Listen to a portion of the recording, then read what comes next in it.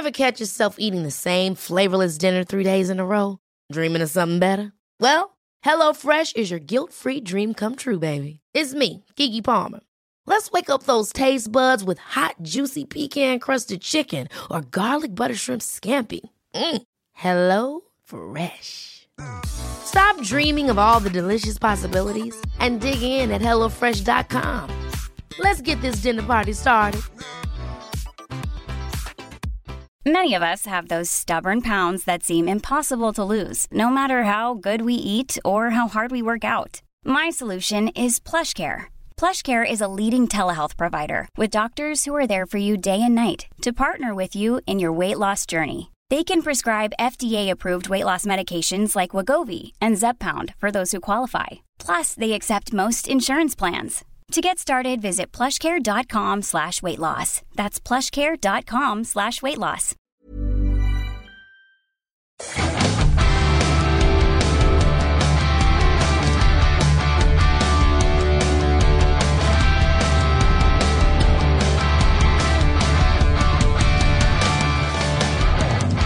Hello and welcome to Movember Radio. I'm Osher Ginsberg. Thanks for being here. This is a weekly podcast focusing on men's health and the issues that men face today. There's more than 5 million people in the Movember community worldwide, and each week we speak with someone from that community who's passionate about changing the face of men's health. If you never want to miss an episode, just subscribe in the podcast app of your choice, which you're probably using right now, or you can find it on SoundCloud or iTunes.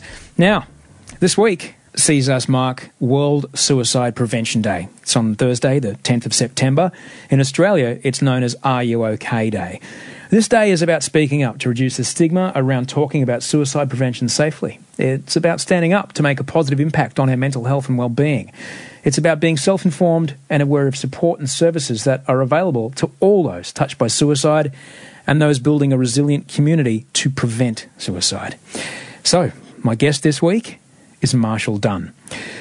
Marshall Dunn is an author, speaker, suicide loss mentor, and coach at marshalldunn.com. In October 2002, Marshall's elder brother Mitch took his own life. Mitch had suffered depression for quite a long time and didn't want to receive the help that was on offer to him.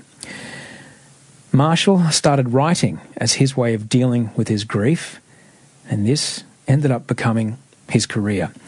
3 years ago, with the help of a mentor, Marshall had a breakthrough and now works with others who've had the same experience to share with them what he's learned. I hope you enjoy this conversation with Marshall Dunn.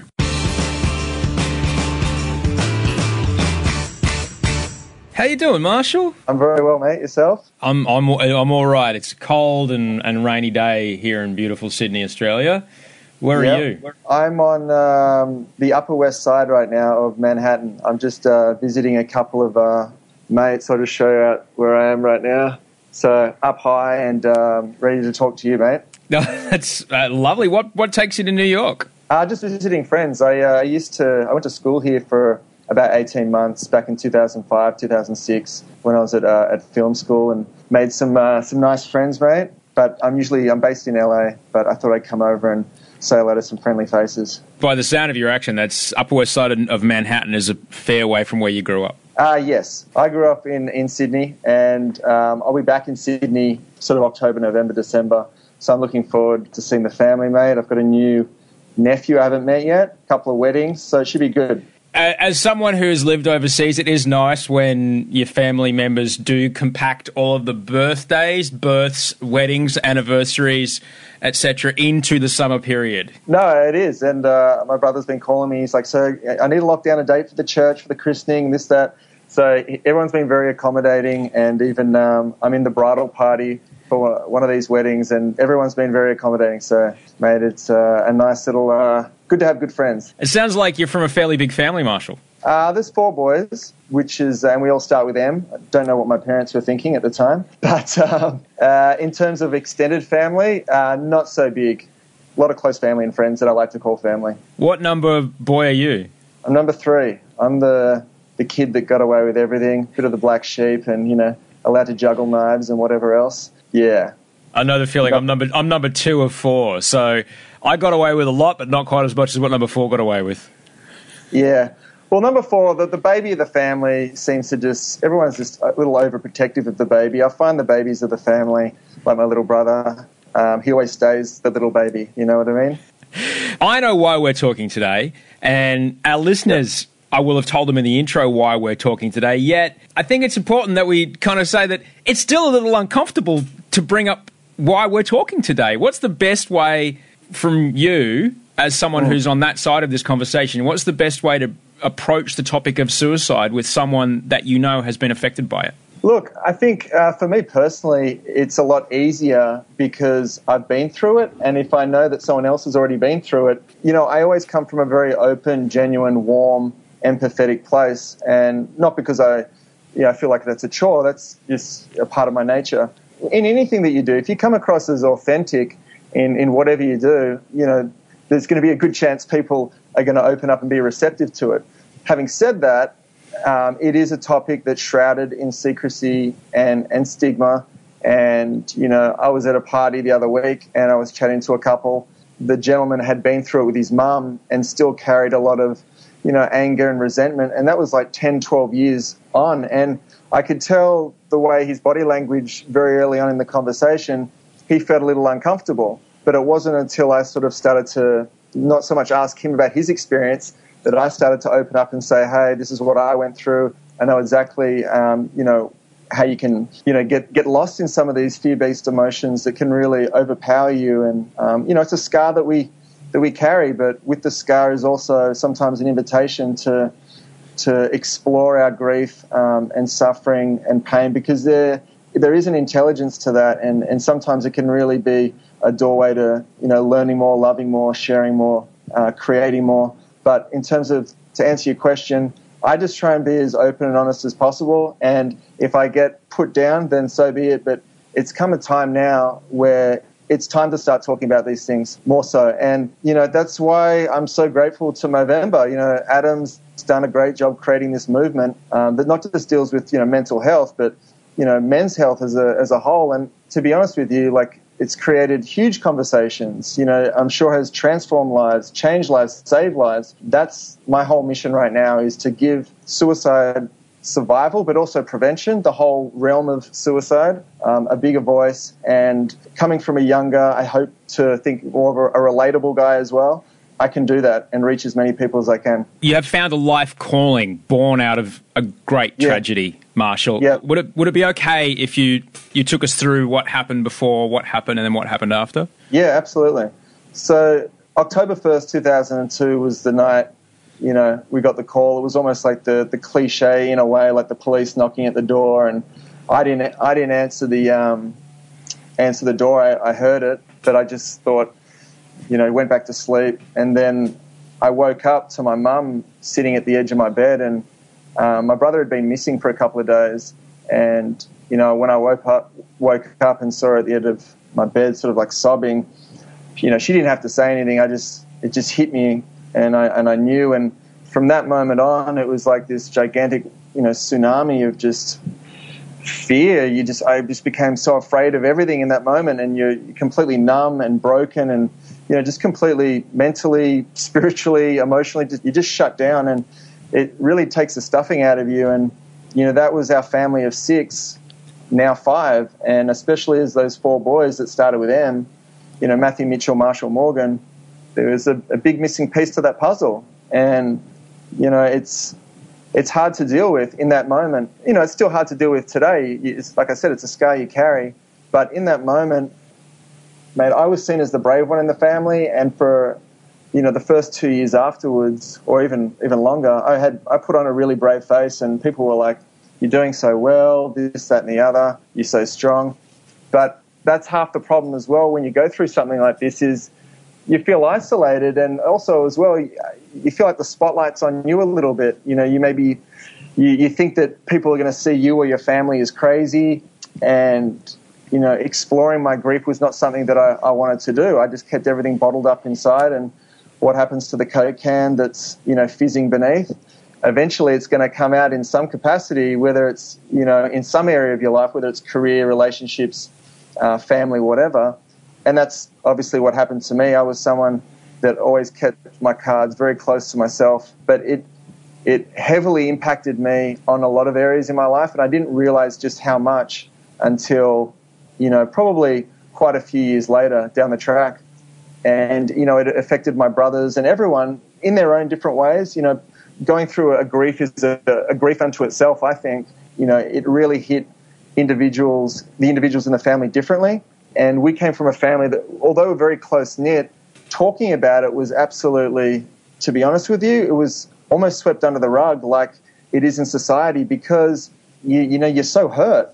And our way of dealing with it was, we'd have family lunches, and not that we didn't do that. We were always a happy, close family, but even more so, they became special times. And there was this air of just, people wanted to talk about it, I think, but just didn't know how to approach it as a whole.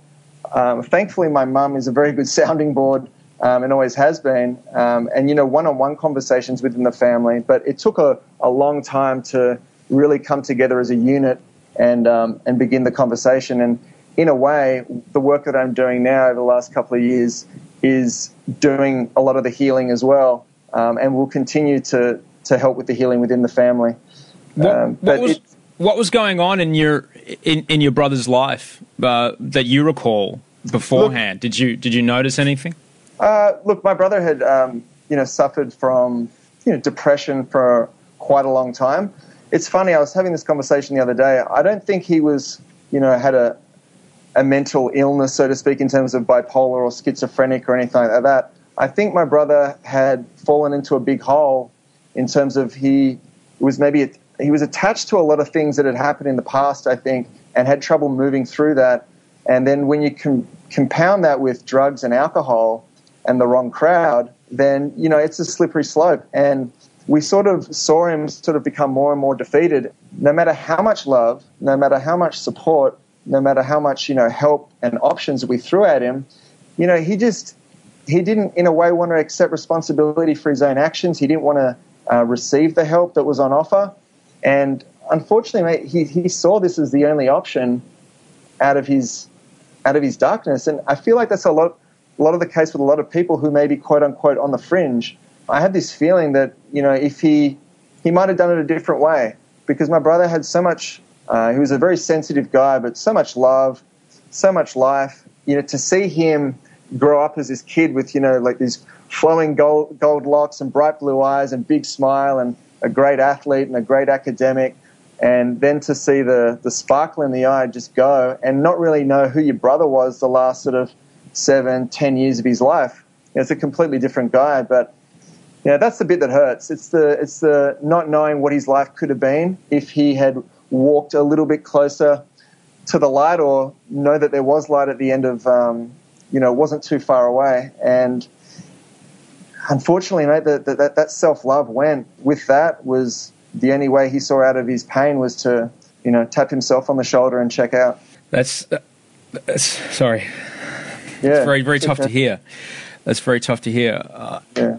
But I'm also feeling like a lot of empathy for you. You mentioned something that really struck me just then, that you were trying to help, but he wasn't receptive. That must have been very frustrating. Yeah, Mum and Dad especially were, there was counselling, therapy, but love, talking about it, and this was a continuous thing over 7 to 10 years. But I feel like I said, when he felt defeated, he looked defeated. And something really eerie, I can tell you a story if you don't mind.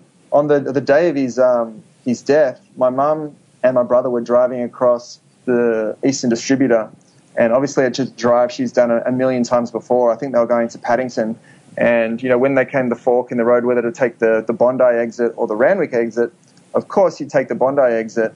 And in that moment, before she got to the fork in the road, she was overcome with this crazy confusion and just became hysterical, and was like to my little brother Morgan, it was like, which way do I go? Which way do I go? I don't know where to turn. I don't know what to do. Morgan was like, take the Bondi exit, like we always do. Take the left. And she looked down at the clock, and it was 4:00, and she had this really sickly feeling in her stomach about Mitchell, and that something had happened. And we later learned that 4:00 was basically the time that he passed. And in my eyes, it was like that was his cry for help. And I don't think, when I said he might have done things differently, I didn't know, maybe he didn't know what he was getting into. But obviously once you take that step, death is irreversible. So I hope he's found what he was looking for in death. But like I said, I think he was really on the fringe. And I think that was his final cry to help. And, that's a testament to the mother and son, relationship, that strong intuition that there is no separation. You mentioned that you put on a very brave face and that you bottled things up, and you mentioned the soft drink can put under a lot of pressure, and that eventually that pressure was released all at once. At what point on that path do you realise, okay, enough's enough? Yeah, you're right. Like, for me, it was... Life is full of what-ifs. Some awesome, like what if AI could fold your laundry? And some, well, less awesome, like what if you have unexpected medical costs? United Healthcare can help get you covered with Health Protector Guard fixed indemnity insurance plans. They supplement your primary plan to help you manage out-of-pocket costs. No deductibles, no enrollment periods, and especially no more what-ifs. Visit uh1.com to find the Health Protector Guard plan for you. Quality sleep is essential. That's why the Sleep Number Smart Bed is designed for your ever-evolving sleep needs. Need a bed that's firmer or softer on either side? Helps you sleep at a comfortable temperature? Sleep Number Smart Beds let you individualize your comfort, so you sleep better together. J.D. Power ranks Sleep Number number 1 in customer satisfaction with mattresses purchased in-store. And now, save 50% on the Sleep Number Limited Edition Smart Bed for a limited time. For J.D. Power 2023 award information, visit jdpower.com/awards. Only at a Sleep Number store or sleepnumber.com. Hey, it's Ryan Reynolds, and I'm here with Keith, co-star of my upcoming film, If, only in theaters May 17th. Do you want to tell people the big news? All right, I'll do it. Sign up now and you'll get unlimited for $15 a month and 6 months of Paramount Plus Essential Plan on us. MintMobile.com/switch. Upfront payment of $45 equivalent to $15 per month. Unlimited over 40 gigabytes per month. Face lower speeds. Videos at 480p. Active Mint customers by 531.24 get 6 months of Paramount Plus Essential Plan. Auto renews after 6 months. Offer ends May 31st, 2024. Separate Paramount Plus registration required. Terms and conditions apply if rated PG. 2 steps forward, 1 step back. There were glimpses very early on where I heard this calling within.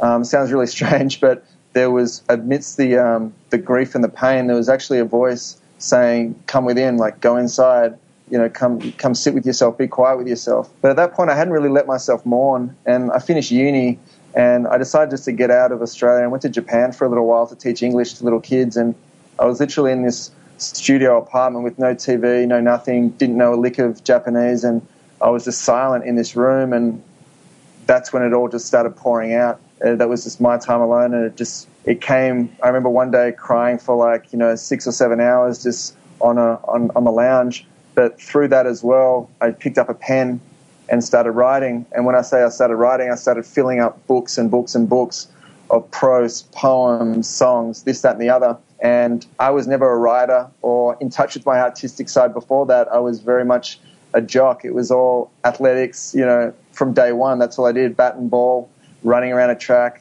you name it, I did it. In that moment of grief, and this is what I was talking about before, the grief has some kind of intelligence, I think. So what came out of me was, this gift to be a writer, and not only a writer, a voice for the people. And that was in its infancy. That's when I first started to sort of go within, sit within myself, started to meditate. But then I'd come back to Sydney and fall into old habits, and then still not comfortable talking to people about it, not trusting within myself what was actually happening.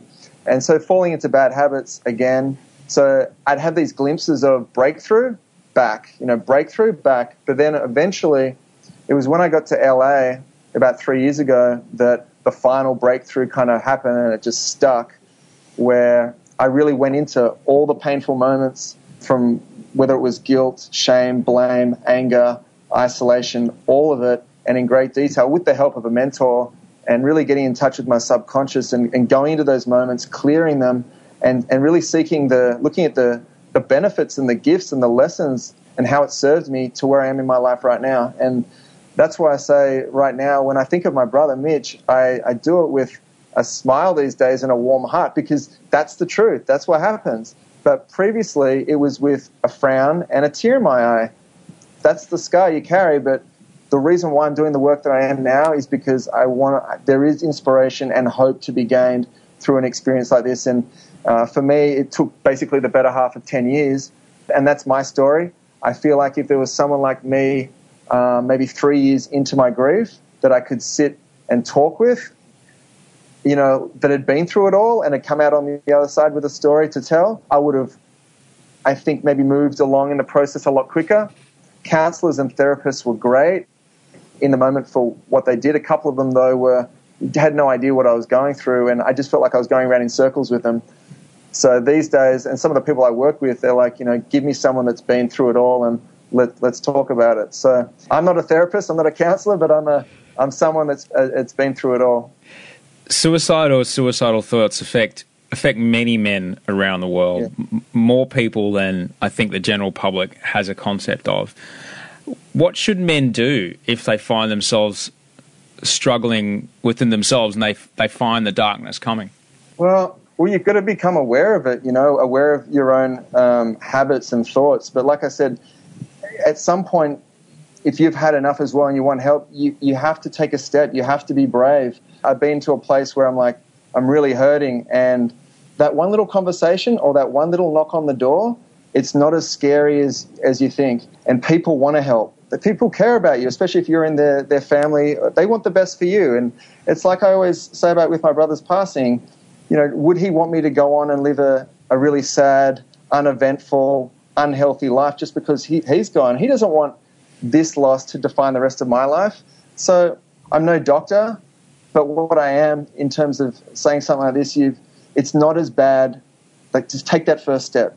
Take that first step, because after that, it'll get better. It'll get better. It'll get better. But seek there's so many options out there and alternatives for people these days, whether it's through crisis hotlines, Beyond Blue, Black Dog, Are You Okay? It starts with a bravery. And look, just know to these people that are listening that the light isn't far away. Like it truly isn't. This world is based on balance. There's never been a light without a dark, a sadness without a joy, an advantage without a disadvantage. Keep that in mind and just take that first step. What about for men or women in your situation who have had a friend or a family member go through this? Yeah, well, you can come and talk to me. But no, I was going to say the suicide support groups are amazing if you can handle being in a room with people that are going to be shedding tears and visibly shaking. And if you find comfort in that, great. There's, obviously counsellors and therapists. If you can find the right person, fantastic. Get involved in organisations as well. Like over here, I've got involved with American Foundation for Suicide Prevention, and they've got the Out of the Darkness walk coming up in Santa Monica, and will be a great place to sort of mingle with people that have been through similar circumstances. So it's really reaching out and finding your new community, because I really feel like if you keep to yourself with this type of stuff, and I've seen it with family and friends that have gone through it, you isolate yourself. Right now, you need to be strength in numbers. You need that love and support more than ever. So I would suggest, and also as well, keep a look at your lifestyle as well. It's super important to externalize your grief, and whether that is through, if you're not a crier, like exercise, diet, feed yourself joy. Even though these little things may sound like little things, but feeding yourself joy in a time is, a little bit joyless, helps with the pain. And be grateful for the little things. And I know it's hard to be grateful, again, in these circumstances where you just think like, what's the world done to me? Be grateful and appreciative just for the little things. So that'd be my suggestion. I'm sure there's a million others I'll think of when I get off the phone. What about for men and women who, say, for example, the mates that were around you at the time? What would you have wished for them? What would you have wished for them to know, or what would you have wanted them to do? Or how can we, for people in our lives, kind of on the periphery of our social circles going through this, how can we help? Great question. A couple of my mates they didn't know how to approach it, to the point where, not that they'd avoid me, but I could tell they felt very uncomfortable. It wasn't until we had had a few drinks and then a few more drinks and then some other misguided spiritual seeking that, things came out and they were there. But one thing I would have loved was just a hand on the shoulder or a hand on the knee and just, I'm here for you. You're not alone. And it doesn't have to be much. People are always wondering like, oh, I don't know what to say, that and the other. It's like, you don't have to say much. You just have to be there and literally hand on the shoulder, hand on the arm, give them a hug, and it's just, I'm here for you. Whatever you need, I'm here for you, and you're not alone. I'm with you on this. They're just the little things. But again, coming back to the stigma and the secrecy involved in suicide, people are conditioned to think differently about it, you know what I mean? And that's why we need to keep this awareness and education on both sides of the coin. If you have a friend that does experience it, you can go straight in there and be by his side from day one. What about for guys who can see their mates heading down a kind of a darker path? What are some things that you should be watching out for? Yeah, like irregular activity, especially if your close mates, change of friends. Like if they sort of move away from your core friends and you are involved, you see the type of people that they're hanging out with, and you have a feeling that, okay, these people aren't sort of like serving, that type of personality. Changes in personality, I found are a big one. And that's something as a good friend you've got to be really conscious of. Erratic behavior, just things out of the ordinary. And I know this is an extraordinary time and there is going to be some changes. I know for me, I made some pretty poor choices along my path. But you've got to be, if you're a close mate, it would be my advice to keep an eye on your close mates in this time. And don't be afraid, because they're really hurting right now. Like I said, suicide's a grief unto its own. There's so many unanswered questions. There's so much that they're dealing with, and it's a real turbulent time, and the emotions fluctuate. There's going to be good days, there's going to be bad days, but the type of guilt that one can feel and the isolation, and, they should have done more, and they should have been this, should have been there, and they should have seen the signs. It's now your turn. It's like you need to see the signs. You need to be observant of, your close friends and family. So, yeah, I would keep an eye on just their activity, and not to put them under the microscope, just if you're a friend, be an extra good friend during this time. Because sometimes we can get shut down by no, man, everything's fine. Everything's fine. Have a beer. Yeah, well, that's the thing. It's like the she'll be right attitude. But, there's strength in vulnerability, and the strength in vulnerability means embracing the totality of who you are. You're born with masculine and feminine, and this is where I want to help change the game in terms of whether it's in Australia or America or worldwide, is that, we're not soldiers as guys. It's okay to open up, and when someone opens up, you really see the essence of them, see their authenticity, see their strength, because it does take, guts and bravery to sort of like, even if it's to your closest mates, you've never done that, they're going to really appreciate that. They're going to be inspired by that. Their eyes are going to be opened. And you know what? If they're not, they're probably not the mates you need to be hanging around with. I guarantee you start talking like this to your friends, the first couple of times might be a little bit, oh, Marsh, what was he talking about? He's gone a little bit funny. You keep going once or twice, they know the truth, because deep down, it's something that it's not that they're discovering about themselves, they're just remembering. It's something that's innately within all of us. And I was one that was completely never showed any emotion whatsoever through this whole process of the last 10 years. I've become a woman in many respects. I'll get grief from my my girlfriend and friends. They're just like, you're a completely different person these days. But I feel like there's a real strength in vulnerability, and it doesn't matter whether you're a man or a woman. But as you said, man, we live in as far as I see it, and I really resonated with what you said, that we live in a reality that is based upon balance, based on equilibrium. Yeah. And yes, indeed, inside the masculine of all of us, there is a feminine. It's not, and in my opinion, it's not to be shunned. It's to be embraced. That's a part of who we are. Look, and it's going to take time. It's not going to be something where every guy's going to be at the pub and all of a sudden there's going to be Kleenex at the table and everyone's going to be passing it around, shedding a tear. But slowly but surely, I feel like because there is so much awareness and that's going along with certain subjects like suicide, it's time. There's a changing of a guard. There's more. It's more evident as well. I know even within my friends, the conversations are changing.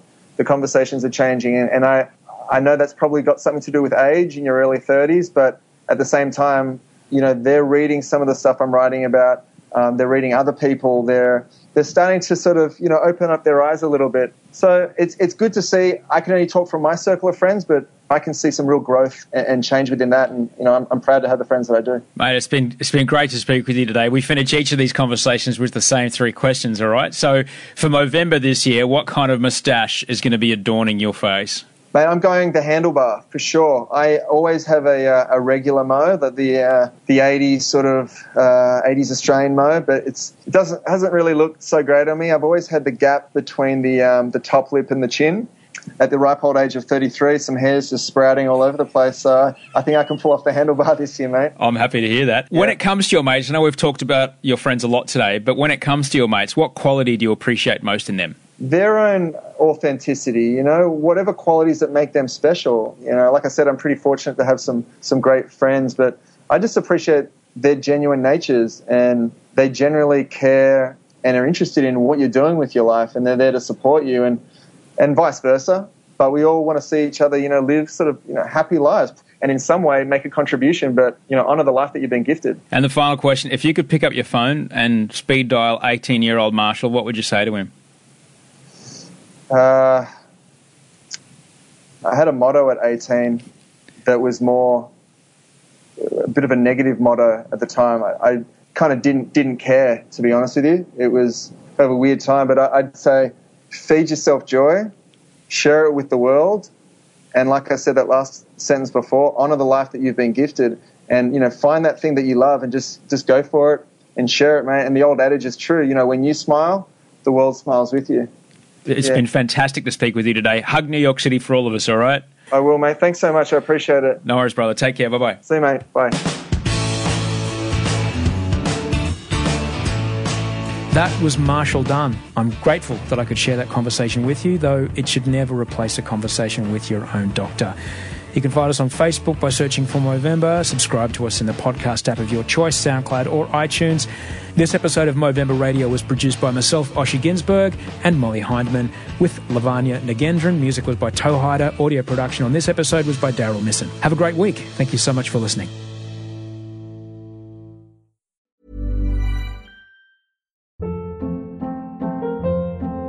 Hold up. What was that? Boring. No flavor. That was as bad as those leftovers you ate all week. Keke Palmer here, and it's time to say hello to something fresh and guilt-free. Hello Fresh. Jazz up dinner with pecan-crusted chicken or garlic butter shrimp scampi. Now that's music to my mouth. Hello Fresh. Let's get this dinner party started. Discover all the delicious possibilities at HelloFresh.com.